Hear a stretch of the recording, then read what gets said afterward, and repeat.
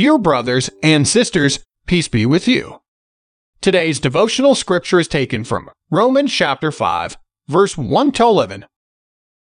Therefore, since we have been justified through faith, we have peace with God through our Lord Jesus Christ, through whom we have gained access by faith into this grace in which we now stand. And we boast in the hope of the glory of God.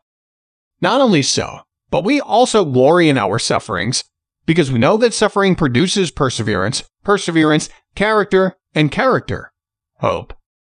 And hope does not put us to shame, because God's love has been poured out into our hearts through the Holy Spirit, who has been given to us.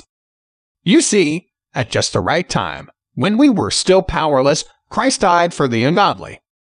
Very rarely will anyone die for a righteous person, though for a good person someone might possibly dare to die.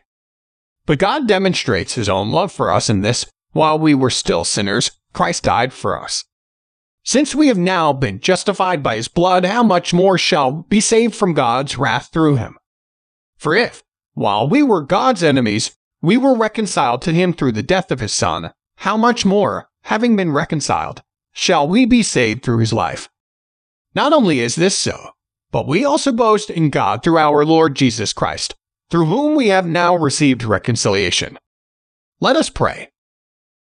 Lord Jesus, thank you for looking for us when we are lost and for carrying us home. Amen. You are God's treasured possession. Today's devotion is brought to you by Growing Faith at Home Ministries.